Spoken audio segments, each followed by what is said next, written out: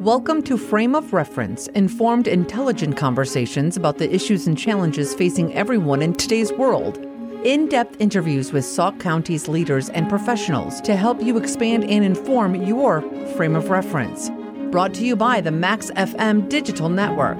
Now here's your host, Raul Labreche.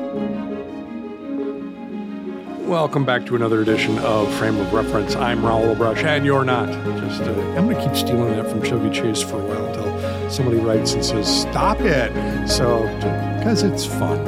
Anyways, and it reminds me of a simpler time in my life. My guest this week, last week, next week is a man who is well known within the community. In fact, we were just talking about him being present at an event that's one of the largest events our community has, which is a football game here in town. Sauk Prairie was playing Mount Horeb's team last Friday. We won't talk about the score. We're going to move right past that. But it is none other than Jeff Wright, our school superintendent. Jeff, thanks again for joining me. Of course. And not going anywhere in between the recording of these two different episodes.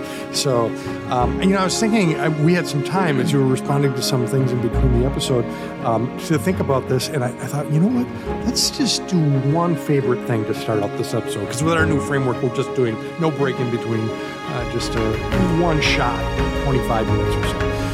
My question this time is, you mentioned in the first episode that you wanted to play guitar. So my experience with playing guitar is we all had a favorite song that we started out with. In my generation, it was Stairway to Heaven. So if you couldn't play Stairway to Heaven, you weren't serious about wanting to learn guitar. And even if you weren't serious about it, but you learned how to play Stairway to Heaven, you were on your way, right? Because you could at least play that at whatever gathering there was. So my question is, do you have a favorite song that you would want to learn and be able to play as quickly as possible once you start playing that guitar? Well, when we talked last week, last episode, I talked about wanting to do this for kindergartners and first graders. Sure. So it would probably not be Stairway to Heaven. I would learn that this may require some listeners to go onto the internet and find out who these people are. Okay. The Okie Dokie Brothers. The Okie Dokie Brothers they're just a great little group, but they sing children's songs, but songs that have a melody and a sound that adults like. Okay. So the lyrics are goofy and fun for kids, but the music itself sounds like a good sort of folk bluegrass type sound. Sure. And I love singing along with those songs with my own kids, especially when they're younger. And I think that they would be very popular if I could just get the guitar right to walk into my audience of kindergartners. So I would think, given its national prominence, that there'd be Okie Dokie charts out there, right? That I have no doubt. Yes. Yeah, you could just grab a hold of those quickly and learn the simple C, D, E, F, whatever chords that might be in them. Excellent. The Okie Dokie Brothers. You heard it here first on Frame of Reference. I doubt that there's any other podcast in the area that's talking about the Okie Dokie Brothers. Oh, so, but I'm sure now it's just going to take off like wildfire. Thanks for getting us on the edge, the cutting edge of children's music today. So glad I could help. Oh, no. So last episode, we talked quite a bit about the mental health challenges that school districts face and that kids face. I just to carry that conversation one step further, maybe the most difficult part in my mind is the whole Be Kind movement and how that was a result of a particular suicide in our area. And there had been a number of them during COVID, right? I'm wanting to say there were like 3 different kids during that spectrum of the pandemic and we alluded to that some COVID really changed a lot of the support structure that kids had and the normalcy of their life. Is that, how big of a deal is that? I mean, anyone that's a parent that's listening, do they need to be concerned about that being a very real possibility? Or is it unfortunate, but it's still a rare enough thing that, I don't know. It's one of those things where it once is too many times probably, right? So, but I worry sometimes that we have the event, really charges us up for a while, and then it kind of mellows out again, and we stop worrying about it. So I'm looking for, is there that regulator that we should be using to say, the problem's always going to be here. It just is. So this is what we need to do to regulate it. Well, I think your statement that like one is too many, and that it's incredibly tragic, not only for an individual family, but for a community anytime that someone takes his or her life through suicide. And we talked last episode about the frequency of suicide in some parts of our agricultural community.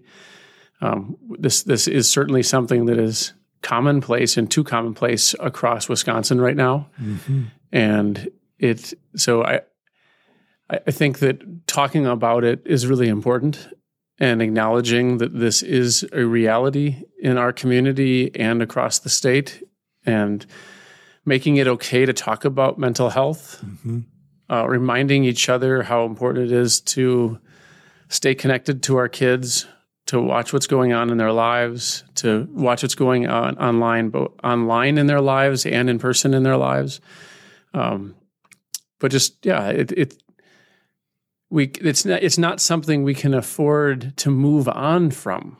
That we can't say, well, this is something that was a few months ago and now we're not talking about it anymore. That mm-hmm. we have to continue to talk about it and normalize conversations about mental wellness and health, so that when people have mental health problems or they're struggling with something, that they already know that people are willing to talk about it with them. Sure. And try to get them help, instead of making a very difficult time even more isolating. So how are we educating kids to recognize that it's okay to talk? What are there fundamental principles there that help to kind of move the bias away from, get over it, to, no, don't get over it, go through it? Well, last time we were together, we talked about mental health first aid training for mm-hmm. adults who have young people in their lives. Right. We are also, as a district, studying 2 programs that we hope to launch in either the late fall or early winter. One is a peer mental health first aid. And in that case, it's designed for students in 10th through 12th grade. Okay. And it is a mental health first aid training that's specific to peers, supporting peers. And then we're also looking at a program called Sources of Strength. And in that case, we can go all the way through middle school and high school, and we would train a significant number of adults and a percentage of the student body to serve as go-to people, leaders, mental health trained individuals in the school community, that they would be trained in a more significant training, but then also would have recurring training to make sure that they felt good about where they were. Okay. And the goal of that is peer-to-peer support. And so that we know that there are kids who will be much more comfortable going to a peer than going to a parent or going to a teacher. Sure. And so we need to make sure that we've empowered our own kids with the knowledge and the resources so that they can help each other when they identify that someone has either suicide ideation, mental health struggle, or substance abuse struggle. Sure. And so it's my anticipation that we're going to go forward with a blend of both. That we can't assume that one size fits all, mm-hmm. or that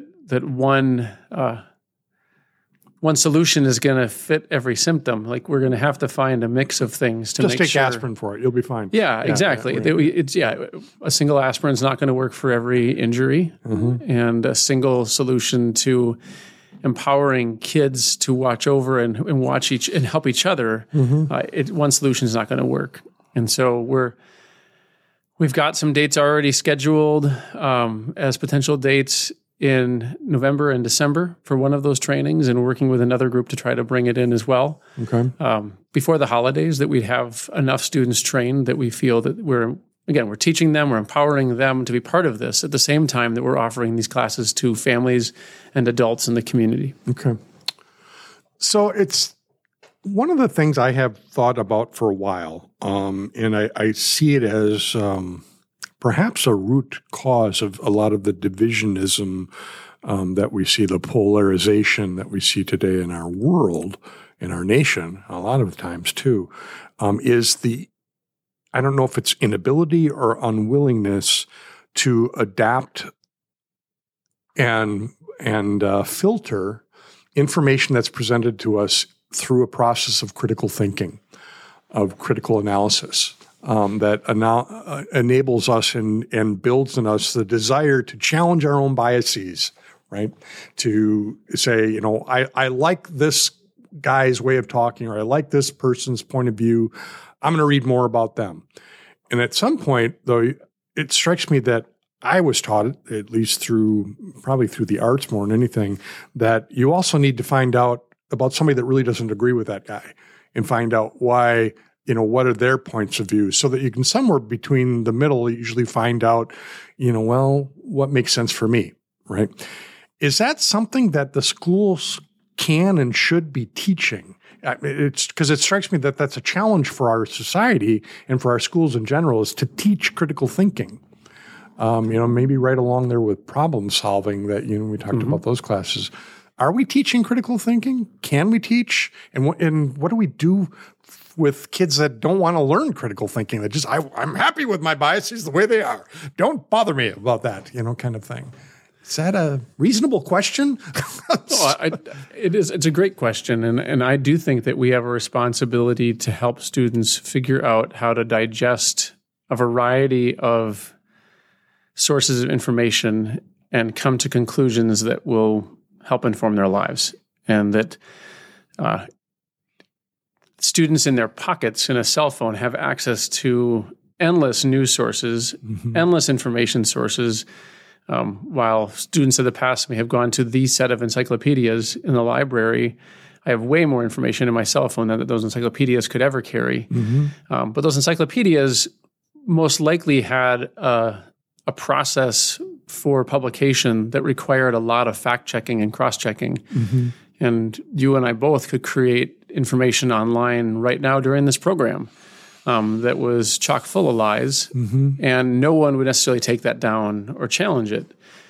And so whether we're adult consumers of information or child and student-aged consumers of information, I do think we have a responsibility to help them digest information in a way that is productive and helps inform their points of view.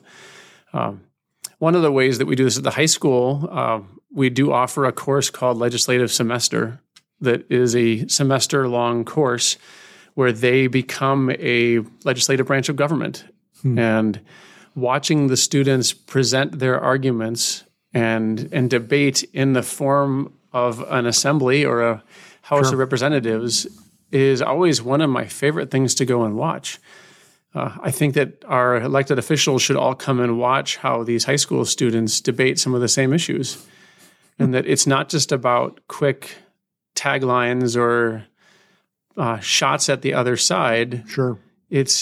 They're really informed debates, and I've talked to students about that. They may have had one opinion going in, and they may leave with the same opinion being their main opinion, but they understand the other opinions so much more. And it actually strengthens their point of view. Right. There are obviously other times students went in with an opinion, researched it, heard other points of view, and changed their mind. But that practice of, like, how do I have a healthy discussion with someone who has a viewpoint that's different than mine? That's really important for them to practice at this age, so they're able to do it in the workforce, whether it's going to a boss and saying, you know what, I know the company's done it this way for a long time, but I found a way that's more efficient. Would you hear me out? Right. Or having a political discussion, that how do we practice those so that they know how to get information, present it well, look at contrasting points of view, and hopefully then both people in the discussion come out stronger and better for it. Right. Even if they don't agree at the end on one perspective being right. Well, it's difficult. I think of growing up, and we were always, there was a kind of a well-known maxim that everybody practiced, I think, nationally, is when you get together, don't talk about religion or politics. You just, family get-togethers, you don't talk about religion or politics. And I thought, as I've gotten older, I thought, those are the most important things to talk about. for us, I mean, we needed to be able to explore some of that and talk about the challenges within, well, do we really think we have the corner on the market of religious truth here? Are we practicing it the way that we should be?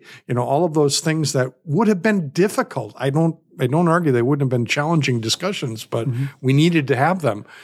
Do you think that process is helpful in getting us towards the point of saying, look, there can't be things that we can't discuss. There can't be things that we can't discuss civilly.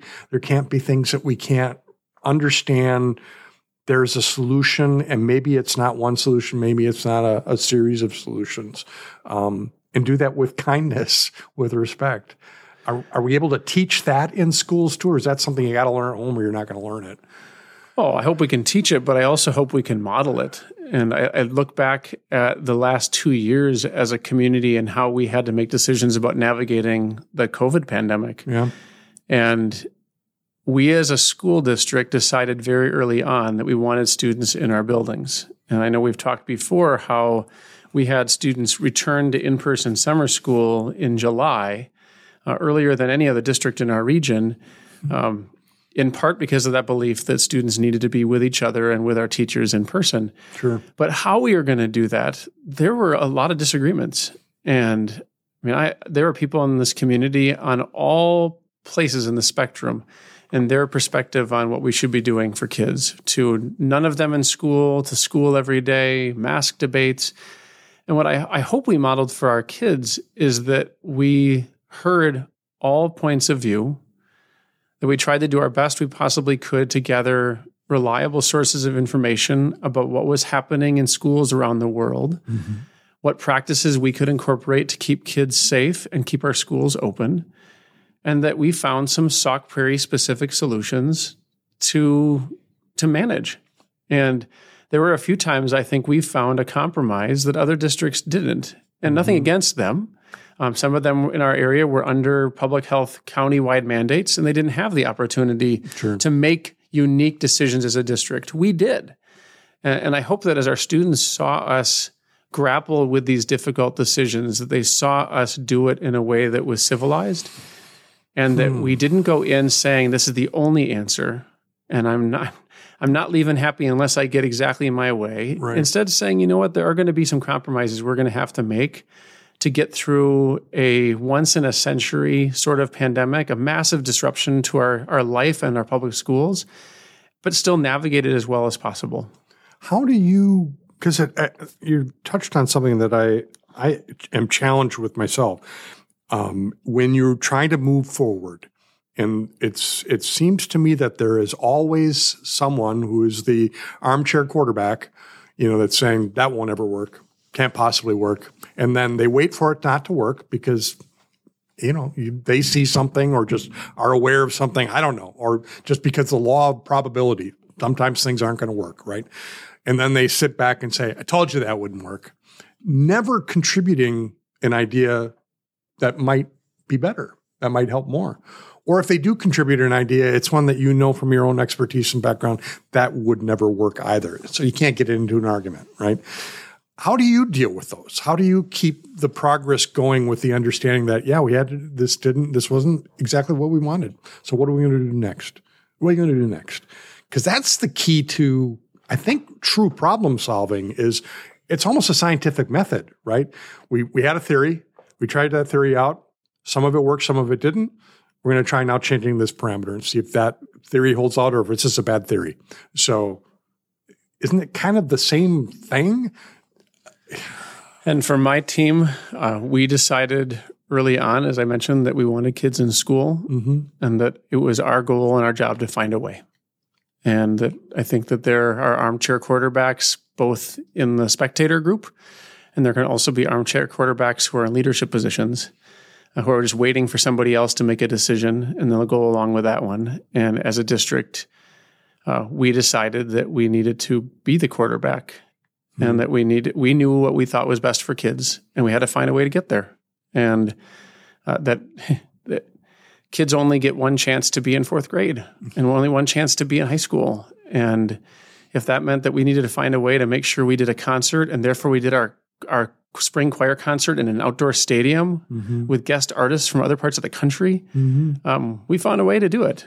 Sure. We wanted to make sure we continued sports seasons, and we did. And I just thought, there are people who are obviously going to throw criticism our direction, but we really tried to stay focused that we cannot wait for somebody else to lead. We can't wait for somebody else to make the decisions for our school district. A little bit of impatience can be a good thing when you're trying to do what's right for the community and what's right for the kids. And so I think in many ways our community benefited from a team that saw the urgency, that was a little impatient, and said, like, we need to be looking for the answers right now and not waiting for the answers to get to us at some unknown future date. Sure. Well, I remember reading somewhere someone commenting that ambiguity is something that the American culture and our country in general doesn't deal well with. So the ambiguity of, well, we think it might be this, but it might be that too, that makes people very uncomfortable, that they want a decision. So, and yet then, if you make the wrong decision, what then, right? Yeah. Can you look back now at your decisions? Do you see that there were things that you wish you would have done differently? And how do you respond to that then when, if I get questioned by things, usually it's my wife who questions me on things that, did you know that wasn't going to work? Because I knew that wasn't going to work from the beginning. And what did we learn from this, right? Is there a similar kind of process you think that it's happening through, because COVID did give us a unique learning lab, right? If we have it again, what would we do differently? I think not only asking what we do differently, but also asking what are we keeping from the disruption? And we've asked each of the schools has to present to the school board every year. And one of the questions I've asked them to present on this year is, what is something that you picked up during the pandemic that you're keeping? And just that important reflection on, at the time we made this decision because it was what we felt was necessary, out of necessity in a moment of really unique crisis. Right. But what if that answer actually was better long term? And an example that Craig Trouch at Grand Avenue has used is that we've historically done these like school supply drop-off, back to school events where they're open house, everybody can come at any time, and it's just a lot of swirling people. And during COVID, it became an assigned time when you had to come in. And so you had much more like one-on-one time with your new teacher. Well, what a benefit that is. Right. You still get everybody in over the same period of time. You just are now asking people to sign up for their window of time instead of accidentally showing up when 11 other families are in the room. Sure. And so like, what are some of those things that we can grab from that time and say, we weren't doing it as well before. Sure. We figured this out of necessity. Let's keep it. Okay. But there are also things, yes, that I'm sure we look back and say, now that we know everything that we currently know about the pandemic, what were overreactions at certain times? I mean, we were cleaning off surfaces in the district way too frequently for an airborne virus. But it's what we knew. Right. And so when we reopened school, we were sanitizing surfaces throughout every classroom at an unreasonable rate. Sure. Once we learned that it was unnecessary, we scaled back on that. We still make sure that we continue to clean high-touch surfaces like bathroom doorways and things like that we always have done. But that is one thing that we spent more money on cleaner for those surfaces than we needed to, and way more time cleaning those surfaces. But that's the same time people were washing their vegetables more times and washing the bags they came home in. Right. And the cardboard that their mail came in, or boxes came in. Right? Yeah. So all of that good stuff. Folks, my guest through this range of episodes is Jeff Wright, our school superintendent. We're going to take a break from this episode and come back and talk about the challenges that parents face today in our educational community. And hopefully Jeff will have some good insights into the things that he sees parents wrestling with and what school systems can do to help with that process. Because parenting ain't easy. So I often thought that we license people to fish, but we don't license people to parent. And it sure would be nice to not necessarily have to be licensed, but at least to have a little bit better sense of what you're up against as a parent today. So I hope you join us next week when we continue this conversation. Jeff, thanks for being here. Don't go anywhere. I know you're probably going to have to be on your phone for a little bit here in between, but people out there don't have to even know how long that took. So thanks for being with us here on Frame of Reference and 99.7 Max FM's Digital Network.